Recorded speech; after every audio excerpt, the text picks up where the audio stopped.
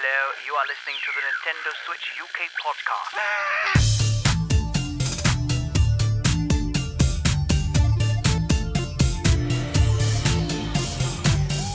Hello and welcome to episode 60 of the Nintendo Switch UK podcast. I'm Mike. I'm Al. And I'm Anton. Yeah, and we have made it to our 60th standard episode, and that doesn't even include all the extra specials that we've done for directs, and it doesn't include the extra content we do for our Patreon. So thank you very much if you are a long-time listener, or if you've just joined us for the first time, then hello, greetings. This is the Nintendo Switch UK podcast. We've got a website. It's nsukp.co.uk.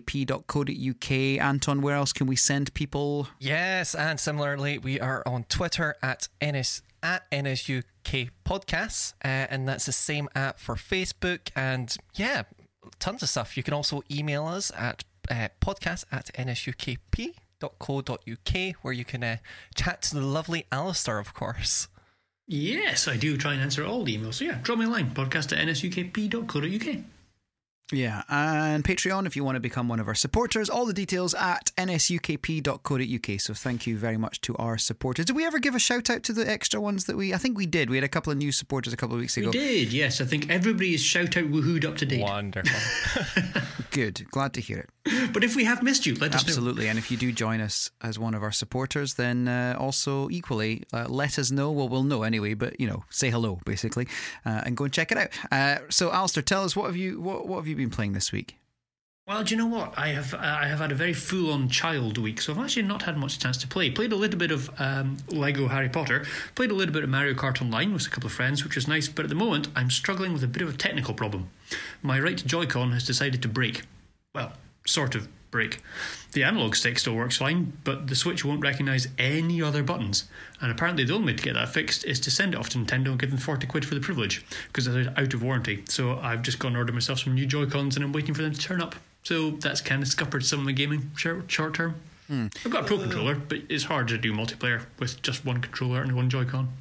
Yeah. Well, that's not so good. It's not ideal. I mean, I know we've obviously had issues with drift and all sorts of things in the past with Joy-Con controllers, and it does sound like you've probably made the sensible decision when it's 40 quid for a repair. Yeah, it's a really, really weird one, because it just suddenly stopped working. I can only presume that there's been a break in the circuit that sends the digital signal, because it's all the buttons, through to the Switch, but the analog circuit must be separate and still working because the analog stick is working. It's really, really weird, but at the same time fascinating. As I've mentioned, I've kind of, after going through several problems with my several Joy-Cons, I've looked into like all the schematic, like not schematics, but just generally the common faults, and that's not really a common one.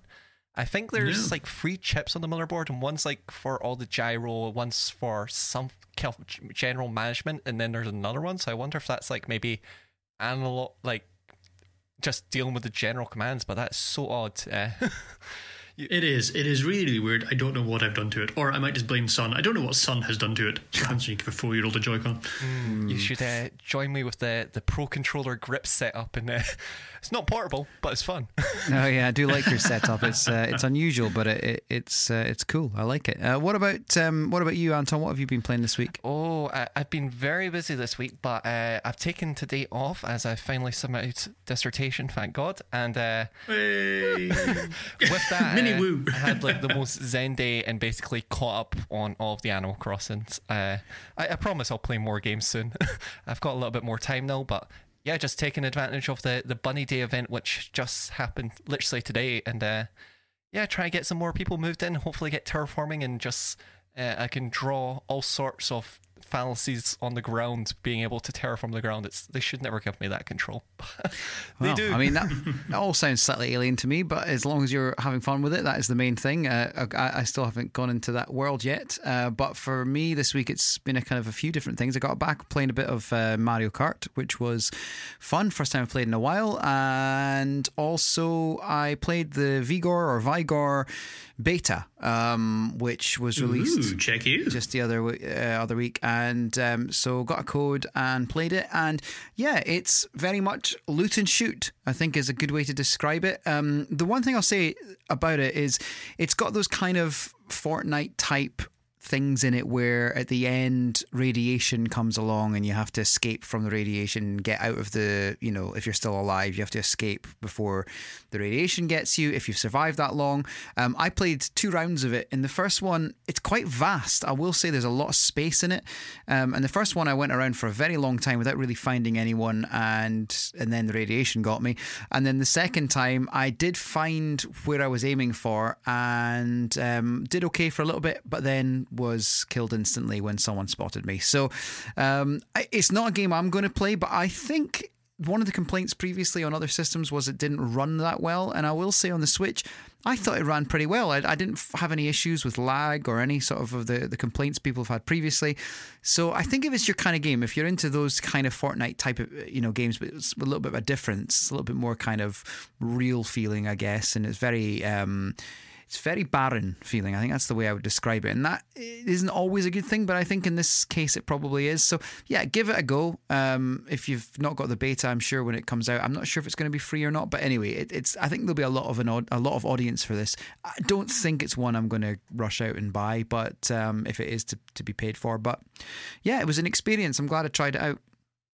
Yeah, and at least you managed to report to us, which is always good. Yeah, yes. If you don't mind me asking, Mike, how long were the game times? Because when looking at it, it looks very long and kind of survival-y, but if they're combining a little bit of battle royale elements, yeah, that's survival's exactly. I mean, that is the kind of main element of it, and I think that's where, I find it quite. As somebody who hasn't played those kind of games in that environment, I found it a little confusing. Going in there. I mean, I really like some of the aesthetics. I mean, you start in this cabin. There's even like Rubik's Cube that you can play with, and there's all sorts of things that you can do to your character before you go out there. And then it is about survival, definitely. But then from there on, long is a good way to describe it. I think the one that I played where I didn't find anyone and just ended up the radiation eating me up was about 20 minutes or something. And then the second game, I was dead within 5 minutes because I ended up finding something and being shot by someone else. In short, because you suck. Yeah, essentially. Yeah, it's not. it's funny because with things like Paladins, for example. Yeah, I can deal with that. But then it's a much more traditional kind of. It's a shooter, so that's what you're doing. When it's survival, I think I could probably quite like it. I just don't know if I want to spend the time and invest it in that one. If so many other things to play, but I certainly think if it's something that intrigues you. I think the beta ran well, and I think that's the biggest thing that people wanted to know because it wasn't running well on other systems. Like the PS4 had all sorts of complaints, for example. So, I think overall, pretty good beta, and I think people are quite enjoying it. Delightful. I think I might give that one a download and see if it can catch me, because I've always loved the idea of a battle royale game. I remember playing the Minecraft survival game back in 2013, but none of the games that we've gotten so far, at least on the Switch, have been outside of the battle royale elements, have never grabbed me. So hopefully this might be the one. Yeah. Is this one a public beta or is it private invite beta? It's an invite beta, so you had to have had the code. I think all the codes have now gone out. I don't think there's any more at the moment. I'm not sure what the release is on it. I can double check that. But I would say that, it's definitely worth trying when it becomes available, because I get the feeling that this might be, look, I don't want to say it's going to be free, but I get this kind of weird feeling that it might be that, yeah, it is a free to play. I'm checking that. I did wonder from playing it felt like a free to play, not in the sense that it was cheap, just in the sense that it felt like a Fortnite type game as well. So yeah, I mean, I think that if you are into the kind of survival elements, because there's building involved and things like that, and to be honest, for me, that probably put me off because I'm not very good. Whereas for someone like you, Anton, you might really enjoy that side of it. But it is shoot and loot. It's shoot and loot combined with the building elements and building huts and hiding and all that. And I like the environments. I think the environments were really good. So yeah, I say check it out. Wonderful. It looks like we'll be giving you all a little wee update when it comes out of closed alpha, because I'm up for giving that a wee go, definitely. Yeah, absolutely. Okay, let's get moving on then to this week's news. Tell us, the people want to know. First of all, East Asia Soft have announced and released Null Drifter. It's just $4.99. It's a twin-stick bullet hell shooter with Downwell style art style. So Downwell's that game that you can pick up on mobile, but it's also on the Switch. I think you can play it vertically, Downwell. Indeed, yes. But this is a twin-stick shooter, slightly kind of different to that, but certainly this looks value for money for the price, I would suggest, Anton. Yeah, I won't lie. I'm kind of happily impressed by how fair of a price they're charging for this. It looks like a much more premium game than you expect for the $4.99 price tag. And overall, I'm very curious about it. I quite enjoyed the art style of it, but I do like Downwell and kind of that Undertale kind of flat, kind of raw pixel look. And overall, difficulty-wise, at least maybe I might just be saying this because I've came from Ikaruga, it didn't look too brutal for a bullet hell, but maybe that's just me. How's this sitting with you, Alistair?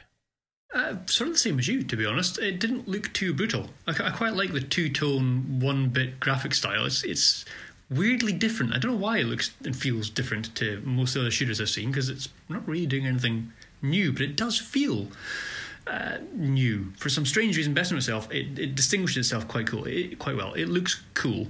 Am I going to go and get it? No, because I don't really do bullet hell shooters, because I will get frustrated and will want to throw things through windows and walls, and it gets nasty. It gets very unpleasant when you're around me playing games like this, but it does look like a pretty good game, although I'm interested to see that you guys think that £5 is a reasonable price. I actually think £5 looks a bit expensive for this. I would have guessed that this had been around about the $2.99 level. Well, in America, I know we're only talking pennies, but in proportion, actually, it's quite a bit. I think in America, it's they've got a sale on for launch at $3.99. There may be I don't know if that's got that on the UK store, Anton, but we could maybe check that. No, I don't tend to think that that's particularly high for what it is. I think, I guess longevity is the key to it, and it feels like the kind of game that's going to go on sale. So I feel like that game might appear in one of these crazy sales, and you might be able to pick it up for 79p at some point in the future. So that would be my only thought on it, that there might be a future sale for it. But no, I think, when you look at the amount of work put into these games, I think $4.99 for me is okay. But then again, can you pick it up on mobile for 99p? I don't know. Yeah, I won't lie. I think this is one where I kind of saw it and I was like, yep, that's going on the wish list, and I'll pick that up at the summer sale or wherever it may be. But nonetheless, I think the fact that it has this kind of interesting, kind of simplistic art style really lends to the maybe why it looks a little bit more accessible, because you can really see the bullets. Because you get some space shooters and it's just like, what's coming at me, what's happening, it's a complete mess, whereas this seemed a lot more clear in its approach. So yeah, I think and actually there's one cool thing that I quite like about this game, and that's the soundtrack. It's an AI composed lo-fi soundtrack, which is kind of cool. I like that. Interesting. Something a bit different. Yeah, I don't know how they've done it. I presume it's an algorithm that's just generating random tracks. I have no idea, but all it says in the little blurb when they released it was that it was AI composed. Yeah, as long as they don't take our jobs as songwriters, I'm okay with that. Taking our jobs. Next up, we've got Armour Games. They've announced Jet Lancer. It's a new combat shooter coming out on May the 12th. It's £13.49. We don't have that many of these style of games, Anton. Just over a tenner. Is that the right price point, do you think, for this one? I think following Null Drifter, it seems a little high, but I don't know if that's just by comparison. But I think to try and explain what sort of game this is almost like if you remembered maybe a more earlier like Atari or kind of Commodore era kind of Yar's Revenge, where you've got like a little wee space shooter above land and you have a lot more control. It isn't like a horizontal or vertical. You have a lot more freedom, but this game for me, I don't know, this kind of feels like a genre that's kind of not been approached in a while for kind of for reasons. I don't know how it would work in the contemporary market. Yeah, I weirdly, again, we're agreeing tonight, Anton. I have a similar opinion of this, in that it looks quite nice. I mean, the graphics are simple but colourful and cheery and all the good stuff. And from what I can gather, the control system is literally shoot and then left, and you can keep doing a little loop going left, or right and you keep doing a little loop going right, and you can combine them to fly around the screen whichever direction you want. Not overly complicated, pretty simple. I mean, little spaceship flying along, shooting big robots and enemies and stuff. It does seem a tad, how do I put this politely? It's not the most creative game I've seen for a while. Let's put it that way. Yeah, on the plus side, I think it is one that we don't have an awful lot of, and it has a talking cat called Lem in it. So, no, I need it. You sold it. So let's look at the positives. No, I think it's too expensive based on what else is out there. For me personally, it's not one that I'm particularly taken by. I guess it's all in the gameplay. But I tend to be similar minded to both of you on this one. But it is out on the 12th of May if you are interested. It's called Jet Lancer. Next up, ZA/UM have announced Disco Elysium. It's coming to the Nintendo Switch. There's no date yet, but it's an award-winning role-playing game where you play as a detective in a world recovering from war. I kind of like the style of this. It reminds me there was the sort of 1940s gangster game on the Switch. Anton, what's that one? It's got that kind of art style with it. The Wolf Among Us, is that? No. It's more of a kind of like. It doesn't matter. It's a game that the art style reminds me of that I can't remember the name of. But anyway, I think this one's got potential for me. Yeah, and get good reviews. I mean, it's been out for a while. It's been out, I say a while. It came out in October last year on probably Steam, I suspect, where it appeared first, and it gets 9 out of 10, 92%. So, so long as they ported as well, should be a good addition to the Switch. Yeah, I remember when the Game Awards happened last December. This game was nominated for every single category, and I think it won Best Music and Story. And watching the trailer, it really gives you a little wee inclination that it's like, oh, they've done a lot of world building here. And even just the kind of the subtleties and the kind of work, like the characters and the details they're building to, kind of gives me the impression that there's maybe a lot of meat on its bones.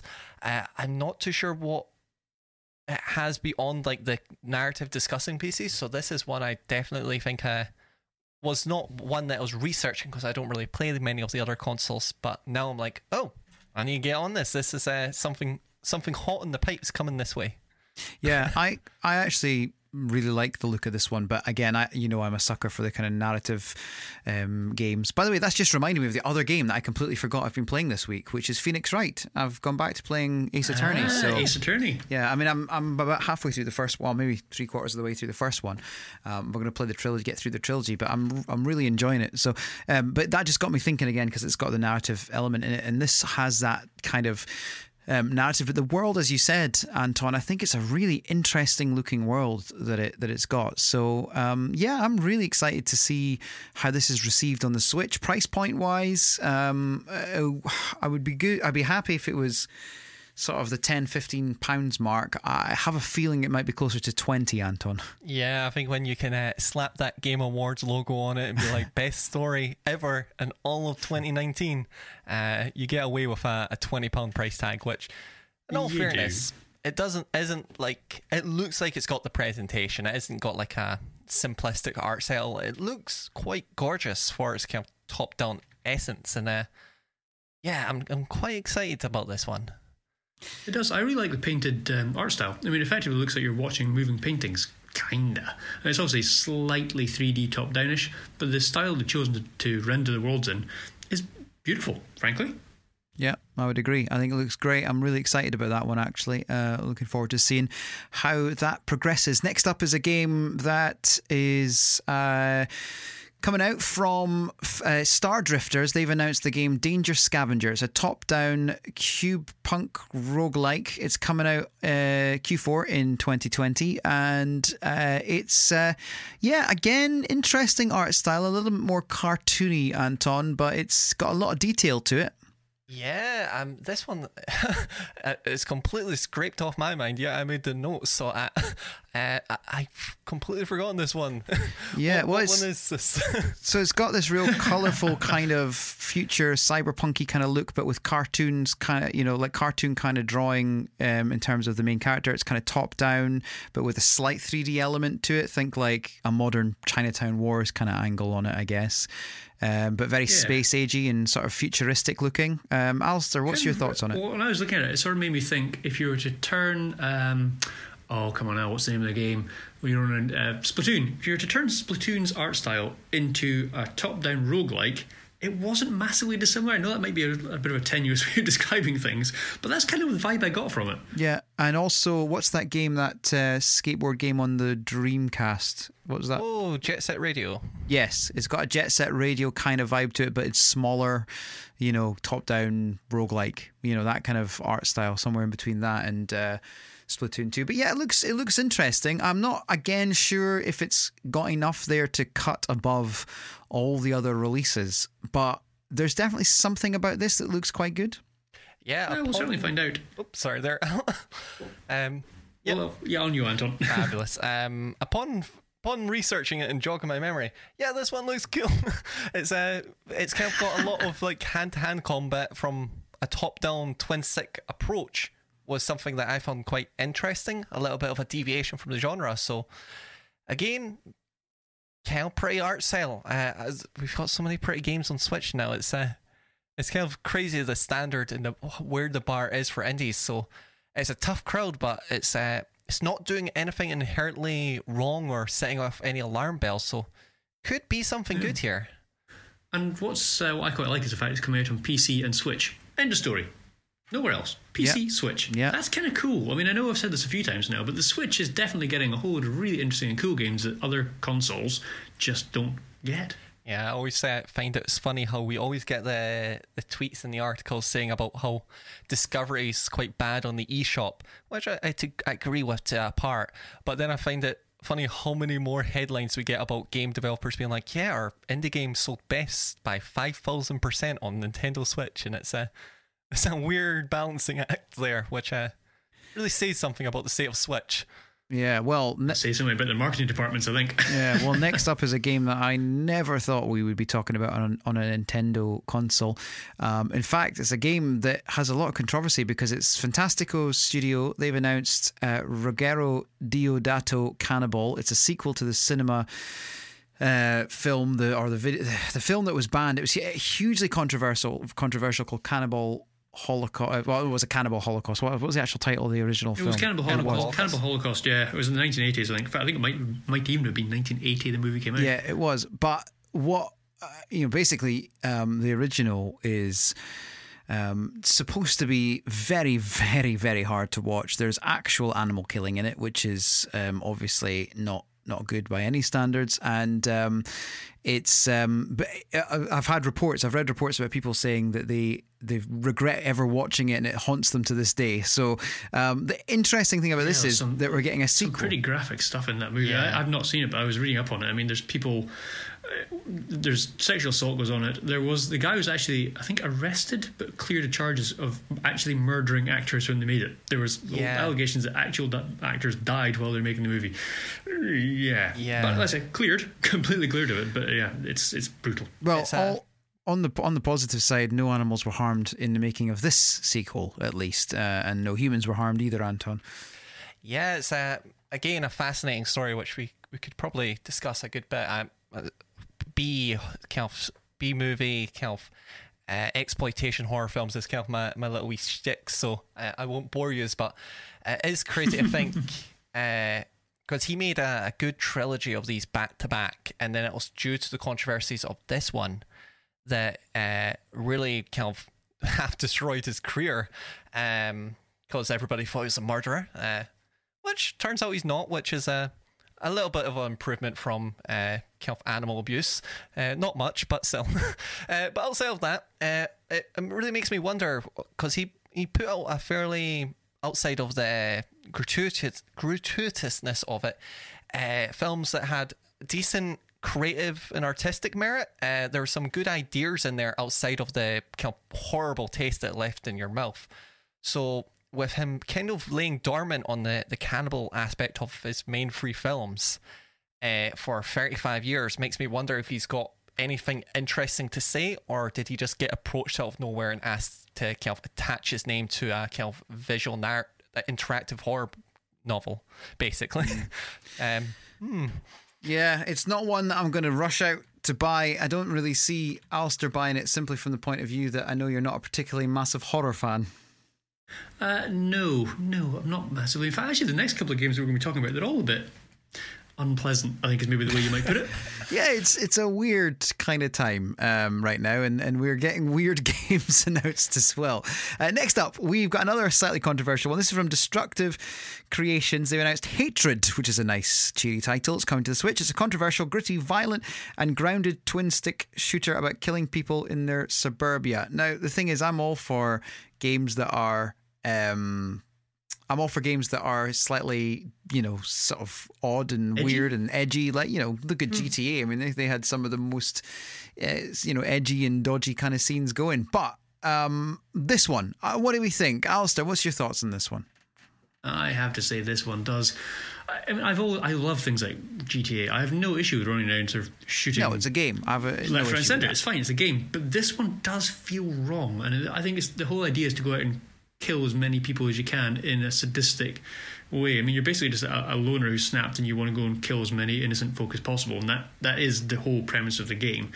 And it was controversial when it came out. I actually vaguely remember talking about this game on the podcast before, which is why I'm very confused as to why it's now being announced. Did it get teased or something months back, even like a year ago? Because we've definitely talked about this on the show. Yeah, I wonder if we drew comparison to it. I think I'm not too sure there, Alistair. There was maybe a rumour that it was going to come out, and now maybe it's been announced. That might be what it was. But we've definitely looked at this before, and I remember thinking at the time, ooh, unpleasant. Ooh, no, don't like it. And I don't think I've got a particularly big stick up my bum because, I play a lot of games and I have no issue with them. But this one is just, there's something... Yeah, I think these last two games for me, it's like I'm the same as you, Alistair. I don't have an issue with violent games. I think that it comes down to like watching a film. It's the same. I really feel quite strongly against people sort of talking about how violence in video games leads to, other things in real life because, we know that generally it's just simply not the case. But I think with these two games it does feel, Anton, like there's a line there that might be in the sand, and these might be just like poking a toe over the line.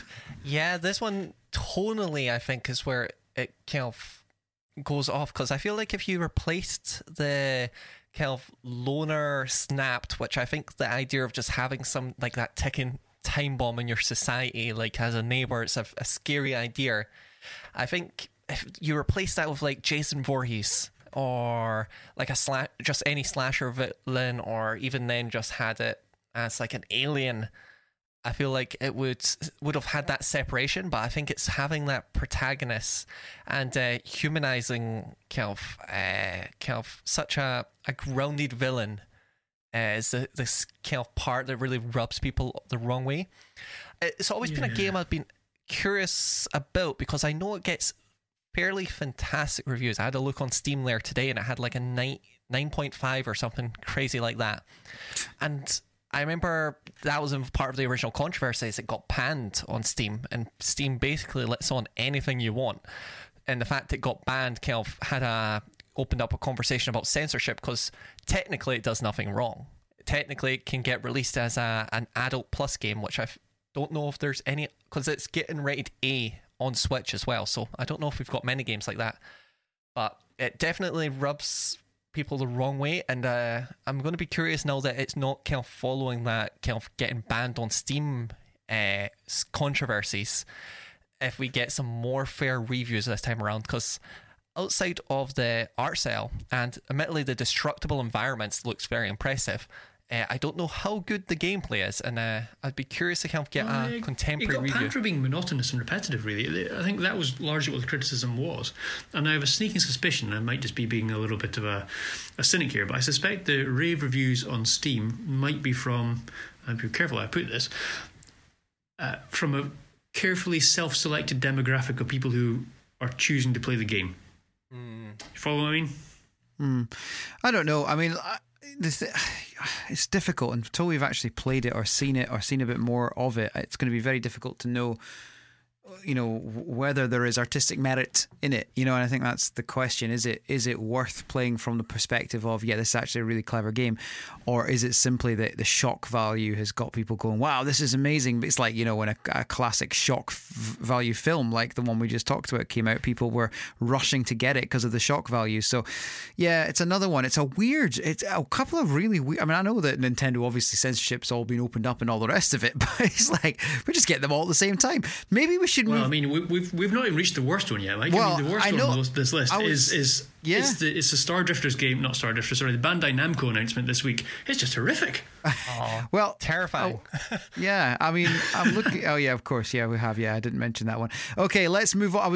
I thought you were talking about Animal Crossing, you see, because that's what I was going to go and talk about, but because that is horrific as well. I mean, all these terrifying games. But let's move on to the Bandai Namco one, which is particularly terrifying, and that is Fishing Spirits, which, to be fair, as a vegan, is slightly terrifying.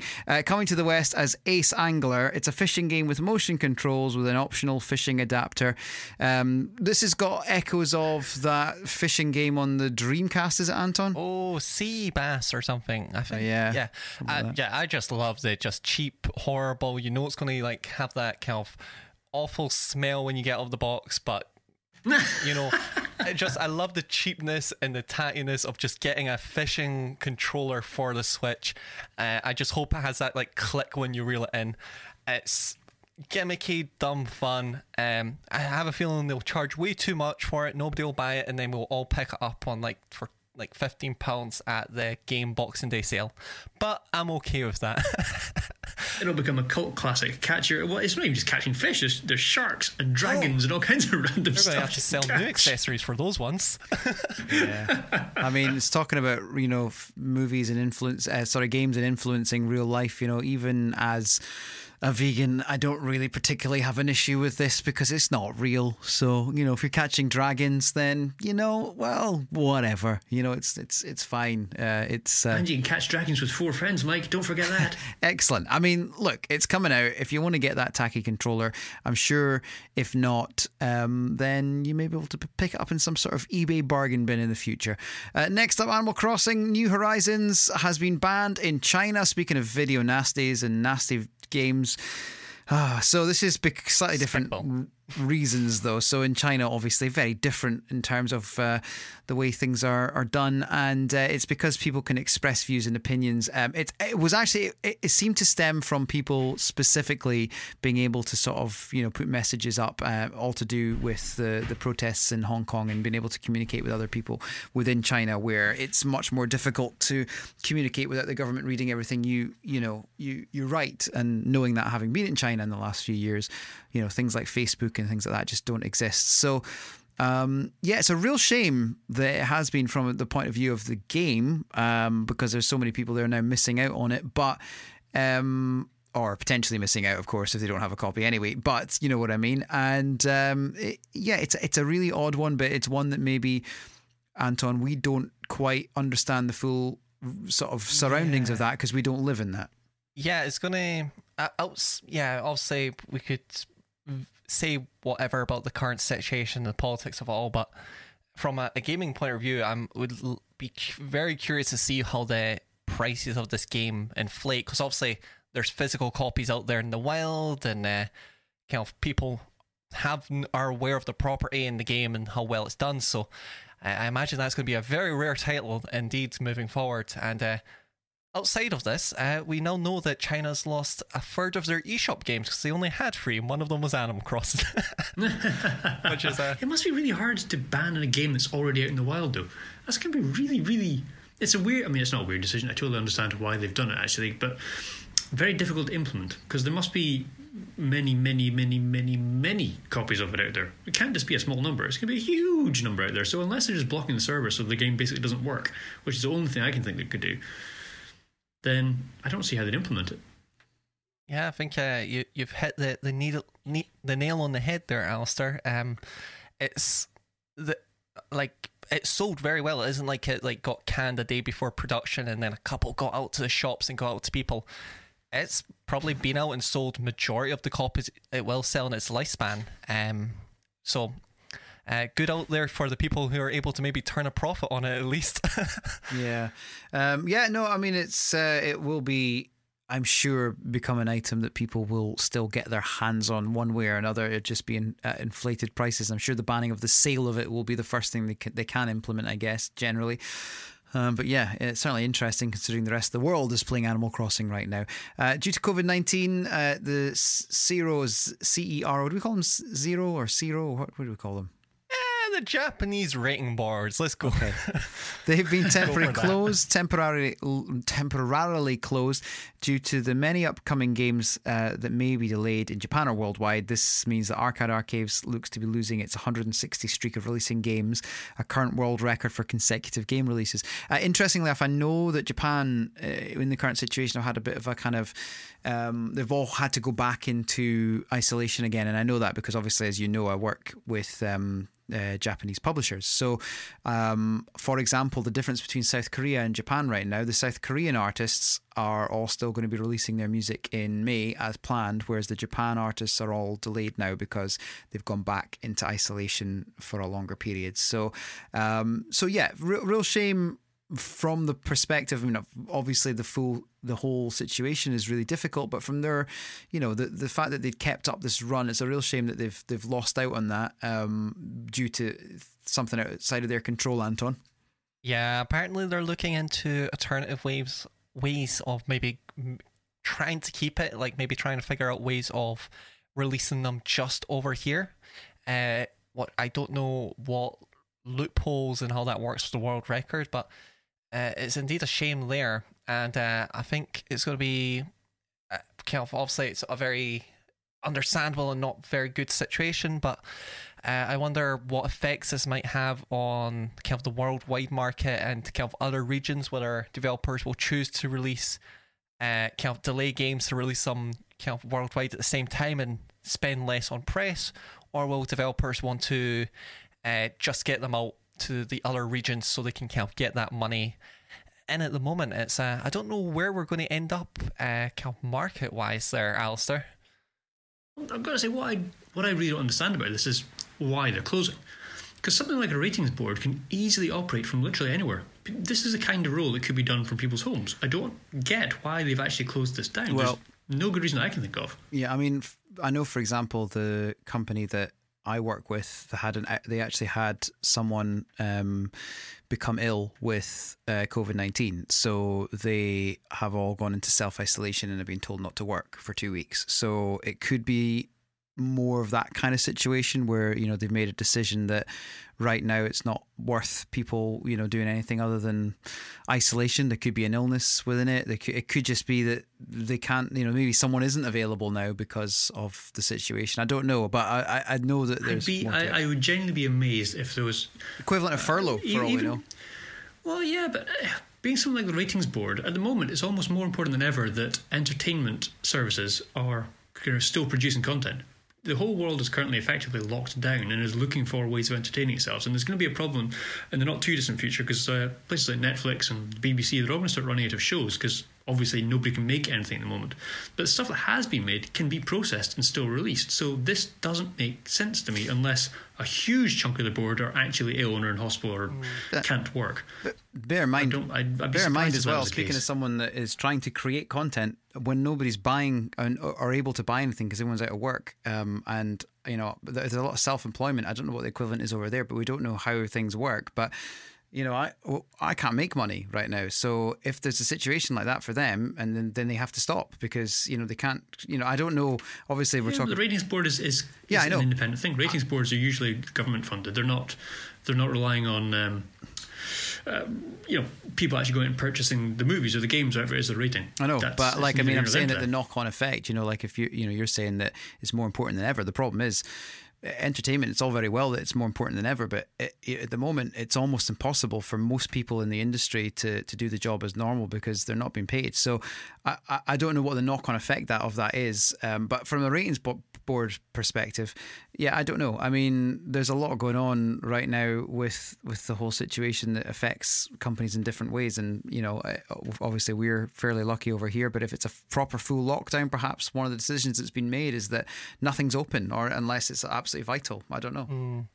Yeah, because I know once this news got announced, basically right away, both the ESRB and Peggy both went into deploying their work from home measures, and I think that the fear here is that that due to them closing down and kind of creating a little wee barrier to entry for release, is that many self-employed indie developers might be sitting on kind of potential revenue that they can't put out a product when in an ideal situation they could be kind of getting that little wee boost in income at a troubled time, which obviously that's not every developer, but I think it's obviously a shame all round, but it's fortunate that I think this has given a little bit of a kind of wake-up call to our kind of Peggy and ESRB kind of obviously having much larger jurisdictions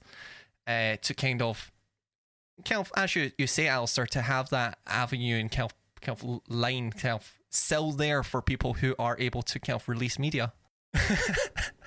So yeah, that's my stance. Hopefully, look, if you disagree, do tweet at us. Yeah, it's an interesting conversation. All right, then moving on. Next up, EA Poland have released or have leaked the release window for Burnout Paradise Remastered. They're saying that it's going to be released in June 2020. Pre-orders 23rd of April, so not that long till the pre-orders.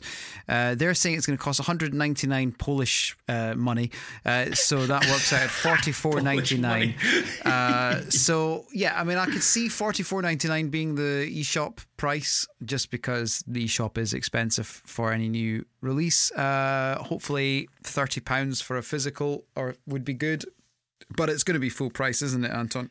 Yeah, I find it funny. I was having as I mentioned on the when they announced this, like I've bought this game like 7-9 times before, and I think I paid £40 when it was brand new in 2008, and I bought the remaster for £30 day one in 2018. And you know what? Don't care. £45. Worth it. It's a brilliant game.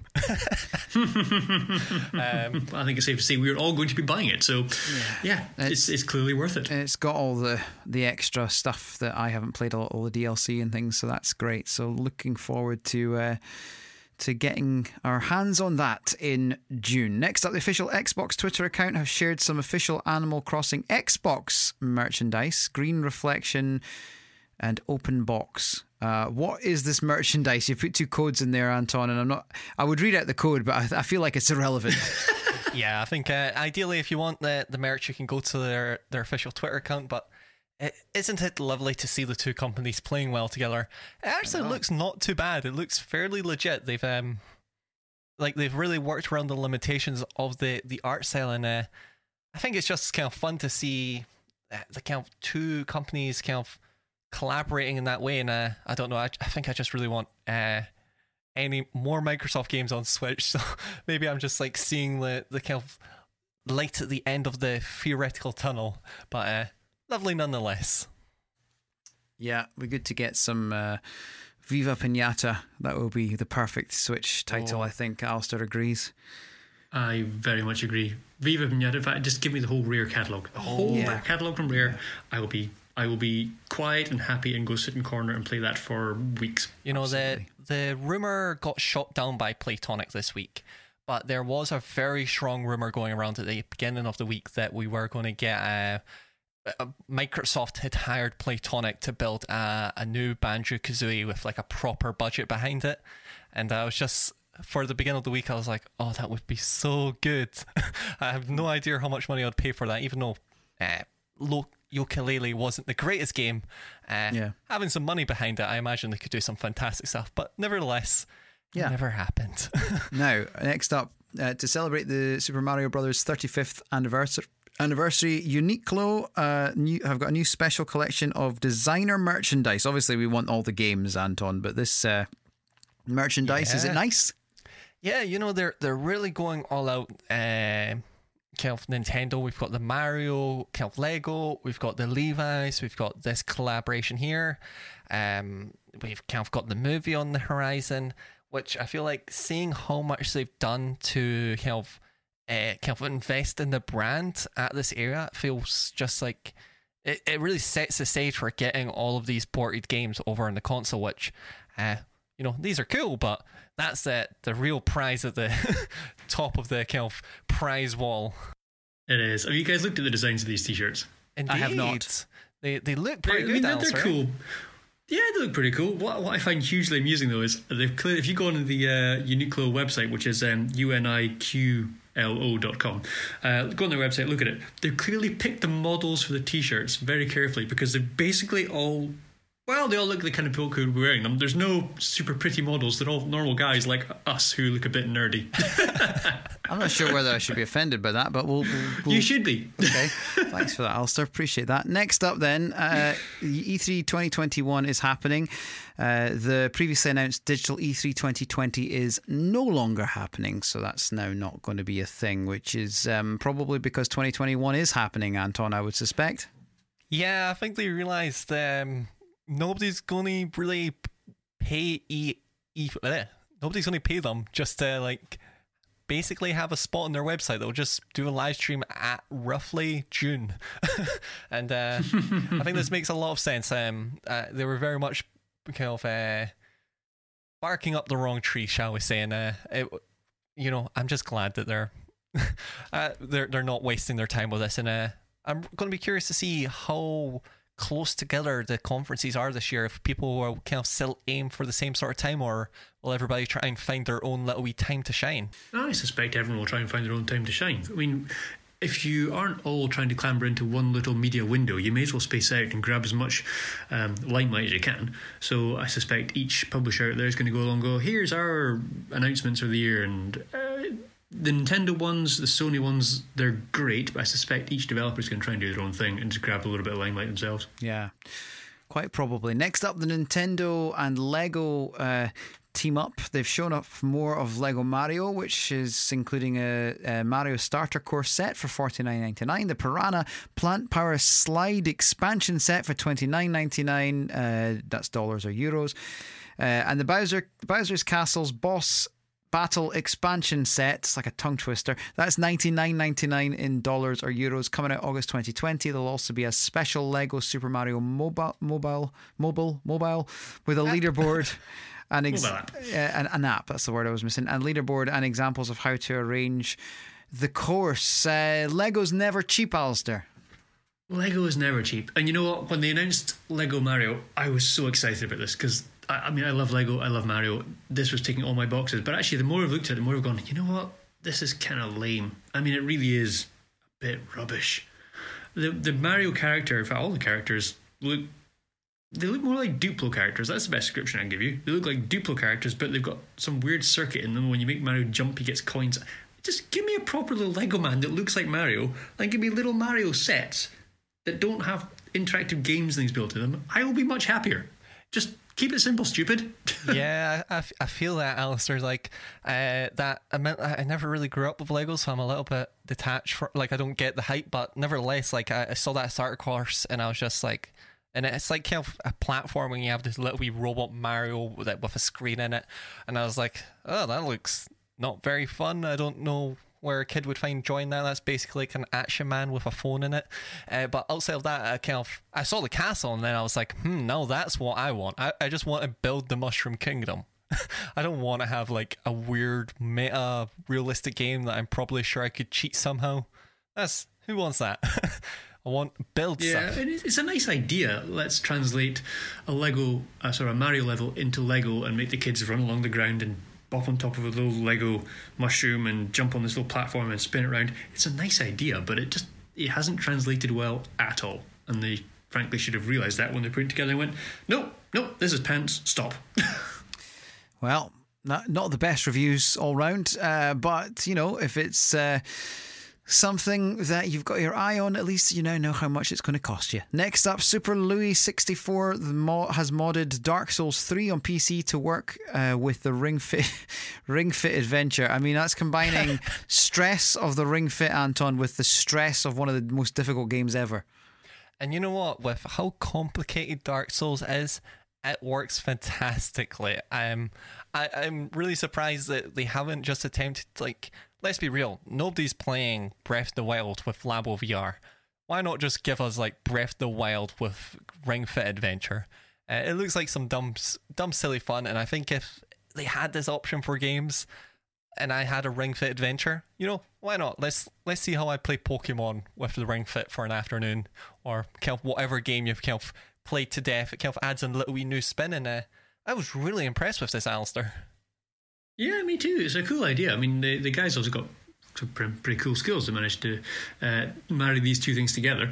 I can imagine, though, you get very tired. I mean, have either of you actually tried Ring Fit yet? James is our resident Ring Fitter. He's got Ring Fit, but no. It is exhausting. So I know a few people have tried it now. I know a few people have gone and bought them, and they have learnt recently during lockdown just how difficult it actually is. I mean, play it for a couple of minutes and things ache. I can only imagine trying to play Dark Souls with that. You're going to be dead. Yeah, because I know that the main tiring thing is doing the squeeze of the ring, and he has that to attack. I'm like, that's not going to last very long.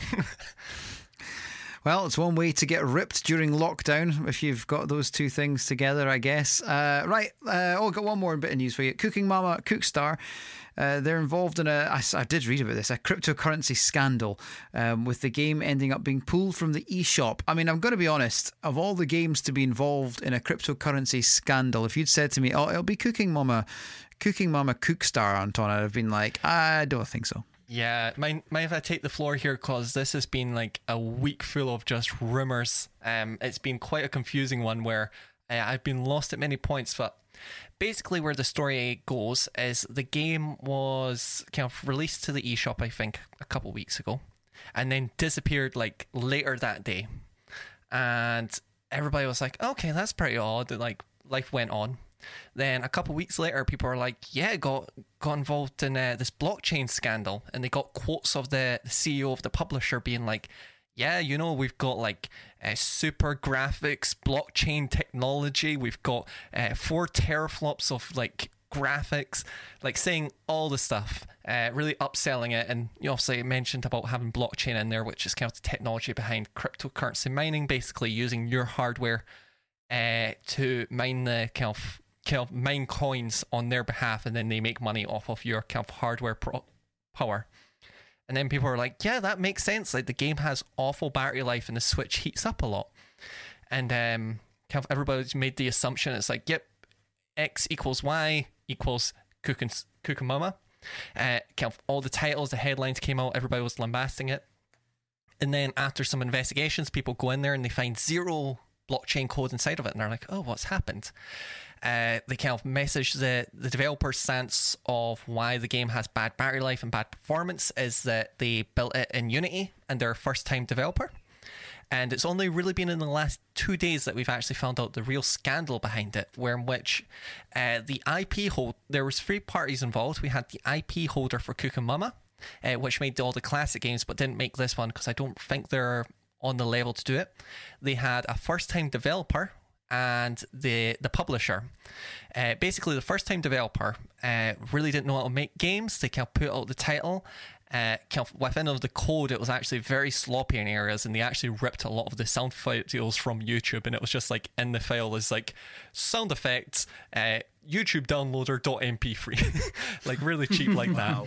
And so that's why the game never ran well. And apparently the CEO, the publisher of the game, the reason why they mentioned it having blockchain and cryptocurrency is that he wasn't actually a game developer and knew anything about computers. He was just saying technical buzzwords that he knew. What a muppet. Indeed. And the reason the game got pulled is because the IP holder was thinking about cancelling the game because it wasn't up to a good quality and, their first-time developer. The publisher wasn't happy about this because obviously they've been going around selling people that it's the greatest game ever and has 20 graphics and like 5,000 teraflops and Bitcoin and like basically selling it to the host country. So when they were given a draft of the game, they just went ahead and published it so it couldn't get cancelled before they could make money on it. The IP holder basically got in contact with Nintendo, got them to take it down, and have taken the publisher to court. And that's the story of Cooking Mama Cookstar. Truly a tale for the ages. It'll be told in all storybooks. Thank you for listening to my TED Talk. I'm going to start reciting that as my son's bedtime story. I mean, I got to say, it's still fairly random and confusing. I guess the moral is just make sure you get into business with people who actually know what they're doing, or at least maybe check to see if they know what they're doing and what they're talking about. Give them a quiz or something. I mean, there's plenty of quizzes happening right now in Zoom. I'm sure you could just, do a family quiz. Do you know what this word means? No. That would be a good start. Yeah, bizarre. Well, look, thank you for that, Anton. Much appreciated. No I think we should move on to this week's rumours. Now, I'm not normally one for gossip, but Now, first up, it's not in our notes, but I've got an update for you on Mafia 2. So last week we had the rumour and it was like, it's definitely coming, and we haven't heard anything since. Well, there has been another leak, and that is of the Mafia 2 Definitive Edition. The loading screen has been leaked, which is interesting. And the rumour on top of that, that's just been the last day or so, and the rumour to add to that is that that's also for the Nintendo Switch, but they reckon that the remastered or definitive edition really only refers to the graphics and to the visuals of it, rather than there being extra content. So we don't know if it's definitely happening, but we have heard substantial rumours for about a week now, and I'm very much hoping that it does happen eventually. I'll be probably adding that to the rumours every week until we get it, because I'm just Mike's little pet project. just really wanted that to happen. Anton, we've had a week of now since we talked about it. Do you think it's going to happen? Yeah, it seems like a fairly safe assumption, and I think 2K have been really proactive on the Switch, and I recently saw it didn't really have anything noteworthy, but they've been putting out some kind of pre-release content for the XCOM collection, and it seems clear to me that they're putting in the effort. And I think in kind of an instance where they could have easily just sold you the game and then just sold the hundreds and hundreds of pounds worth of DLC separately. The fact that they're giving us a good fair shake at kind of getting the full XCOM experience on Switch, I think they're going to be good for us moving forward. Yeah, that would be good. I'd be very happy if that does happen, but we will see. Next up, we've got some Animal Crossing chat for you. So people have been data mining Animal Crossing, and there's references to Brewster in there, an art gallery, and the option of adding multiple different kinds of shops, which does kind of hint towards extra stuff coming, Anton. Yeah, it really does. Like, there's code for Isabelle basically saying about what shop do you want to build next. People found different villagers referencing Brewster, which he's the coffee guy, and he's not currently in the game. And I think right now, looking at with these kind of rumors in mind, when you look at the balancing of the game, there's not very much. Like, you can get tons of clothes, but outside of that, everything else is a little bit hard to get. So really optimistic that we will be kind of getting this kind of a lot of content, and kind of it's going to be a very proactive game, which I think for a kind of lifestyle like game like this could be fantastic moving forward. Alistair, you wanted to do a public service announcement? I do. I want to do a public service announcement because, I feel like we should. It's our duty to make sure people are safe and happy and not destroying their Switches. Did you guys see Nintendo released some warnings this week saying basically don't clean your Switch? Well, they didn't quite say don't clean your Switch, but they said they understand that every moment is going around antibacterialing everything to within an inch of its life, including Switches. And they basically said, we don't recommend you clean your Switch, or if you do, don't use any alcoholic stuff on it, because, well, you might degrade the plastics and just destroy your Switch. So if you're thinking of cleaning your Switch out there, be careful. It's a real shame, because alcohol's like one of the perfect ways to clean electronics. Like, you could have your computer in an alcohol, like a tub of alcohol, and it can work perfectly. It doesn't short circuits. It's non-electronic. And then they had to make the Switch out of plastic. Why?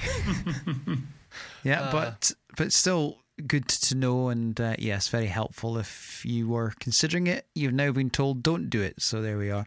All right, I think that's us. I think we're now ready to move on to the quiz. So, Alistair, it's time for this week's quiz. I have so many questions. It is indeed, yes, quiz time. And so each week I challenge my fellow gamers to find the real game from a list of, well, normally 3, but I've been mixing up recently, and I'm going to mix it up again this week because, well, frankly, I just feel like it. I think last week Mike went first, so this week Anton will be going first, and the premise of this week's quiz is Lemmings. Do you guys both remember the Lemmings games? Oh, yes. I played the first one, yes. A little Yeah, Mega I Drive. think there was only. I think they made 2. I think there was Lemmings, and then there was something like No More Lemmings or something like that was a sequel.